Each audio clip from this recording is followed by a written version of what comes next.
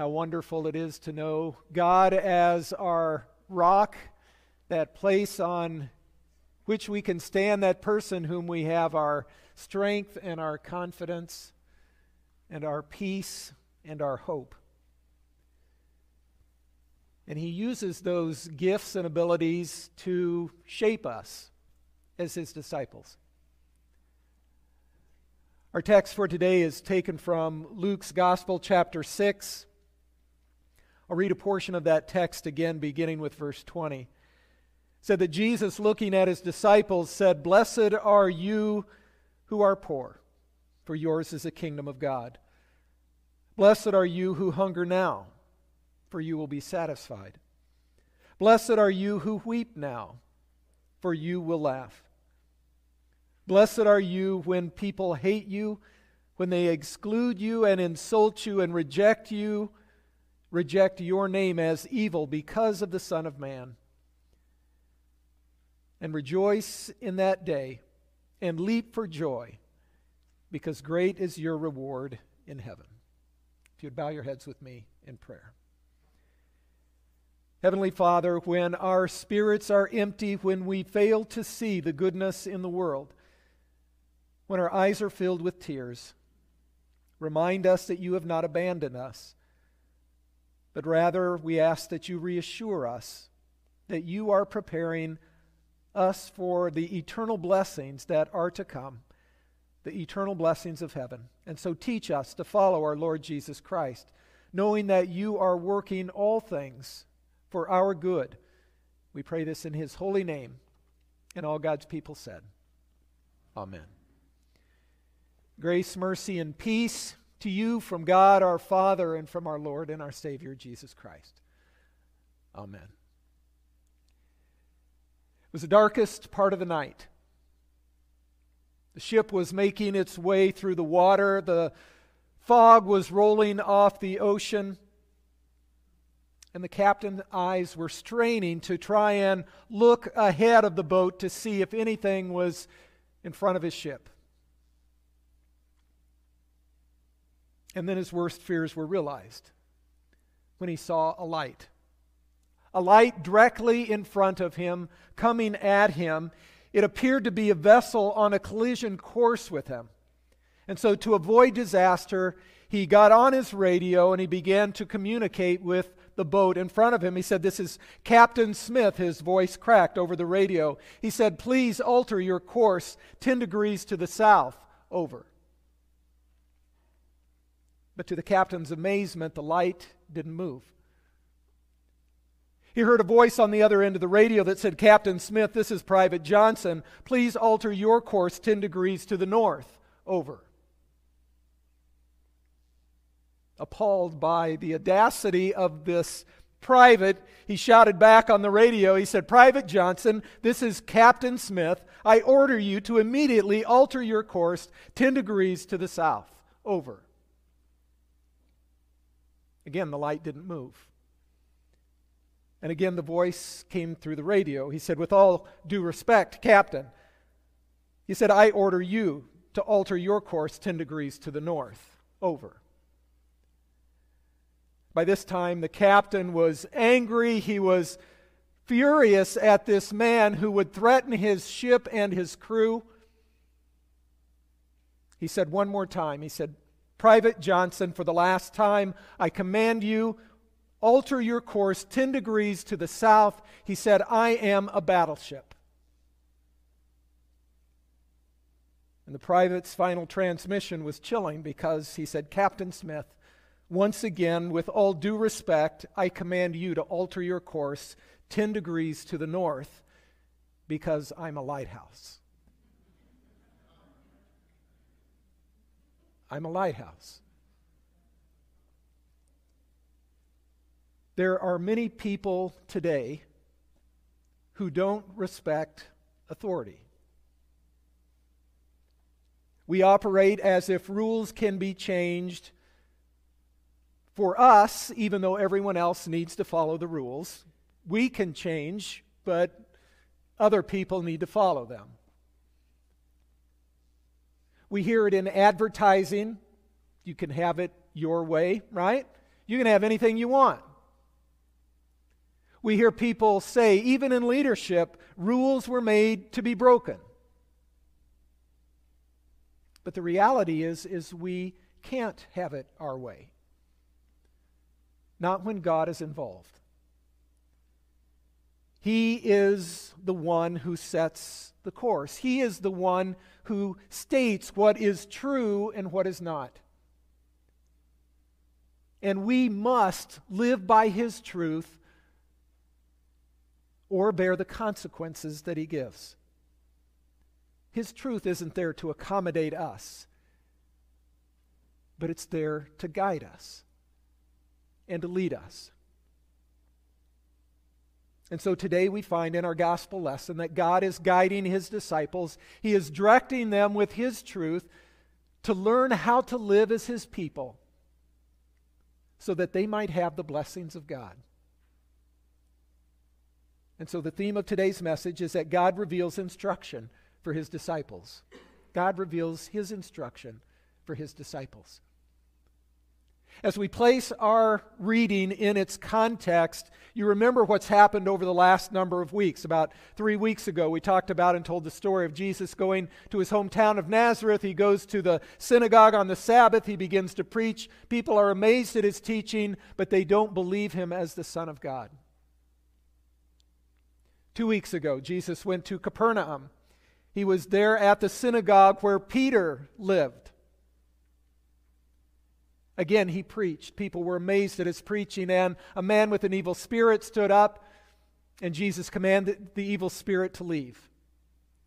And people were amazed that this spirit did what this man commanded.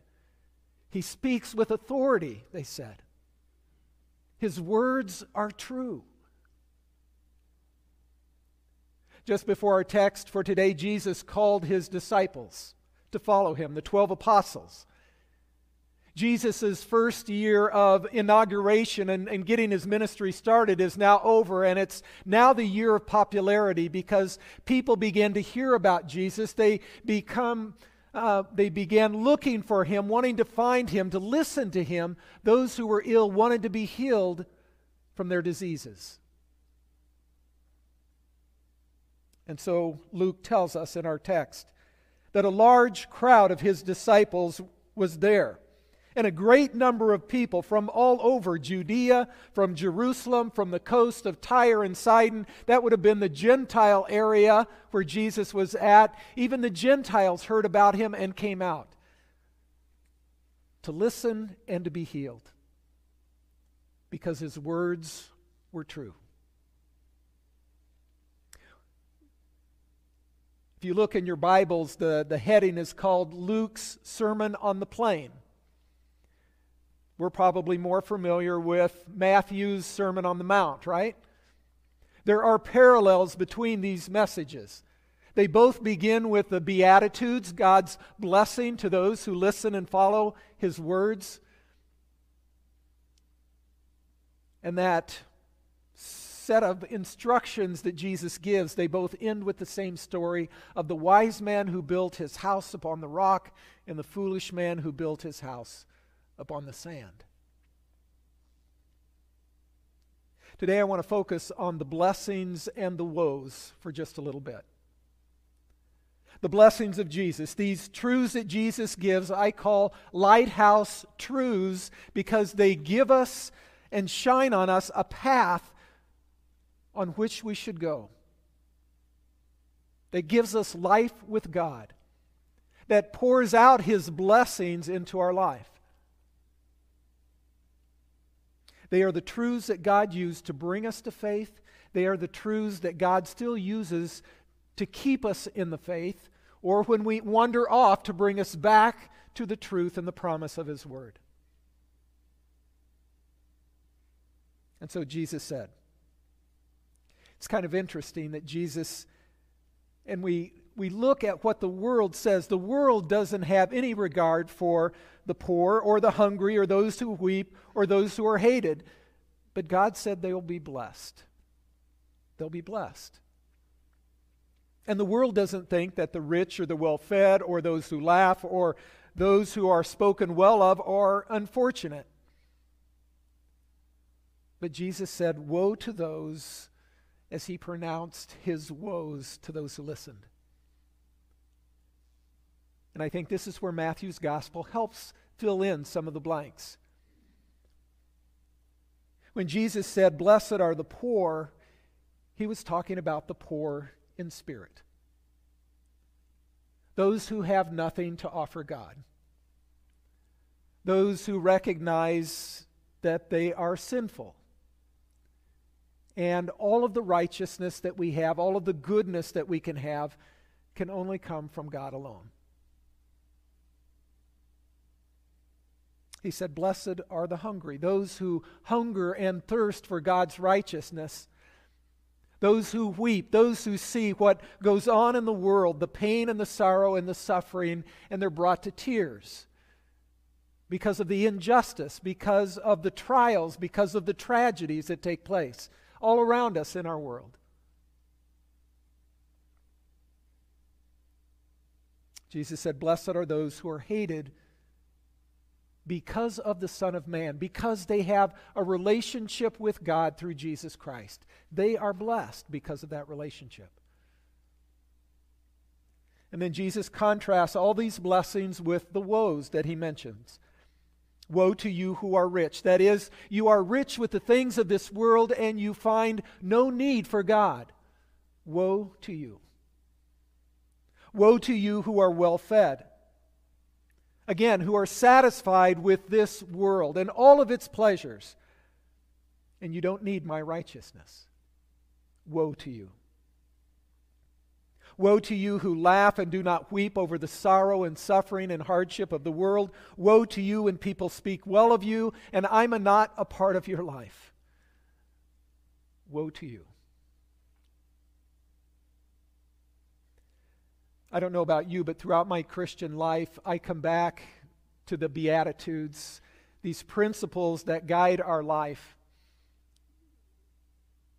And I'm amazed at their strength and their grace. And they give us exactly what we need. Over the last 5 weeks, I took a webinar class that talked about. It was sponsored by Ambassadors of Reconciliation. It was a class on conflict and resolution and reconciliation. And I recognize that all of us have conflict in our life, sometimes daily, right? Sometimes daily. Sometimes it's between husband and wife. Sometimes it's between children and parents. Sometimes it's between siblings. Sometimes it's between friends, or neighbors, or co-workers. Sometimes it's between us and God. There's something there. There's something that's blocking our relationship. But the truth of God, that light that gives life, is the fact that God loved us when we were still sinners. Christ died for us when we were dead in our sins. He made us alive in Christ. He reconciles us to himself. And then he sends us out to be ambassadors of reconciliation. To talk with those that we are in conflict with, to ask for their forgiveness, to share God's forgiveness with them. And it begins with the fact that, again, we are poor in spirit. We have nothing to offer to other people. Only God's grace and goodness.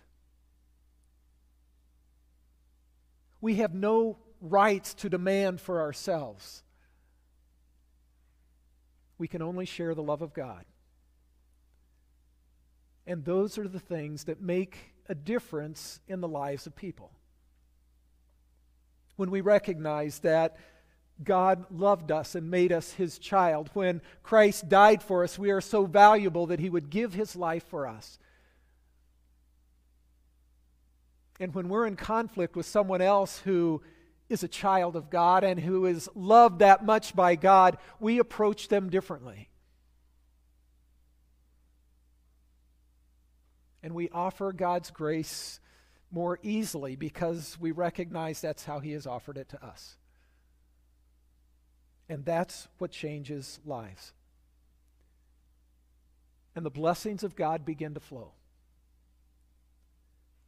The blessings that God gives us, sometimes it's hard to kind of understand that word. Sometimes it's translated as happy, but it's more than being happy. The blessings of God give us a sense of joy and peace and contentment that nothing else can give. The blessings of God give us His forgiveness. They make us secure in His love and in His grace that no one can take away. And they're meant to be shared, because the more that we share them, the more blessings come back our way. That's what God intends us to do. They are lighthouse truths that guide our way. They're truths that shape us as His disciples.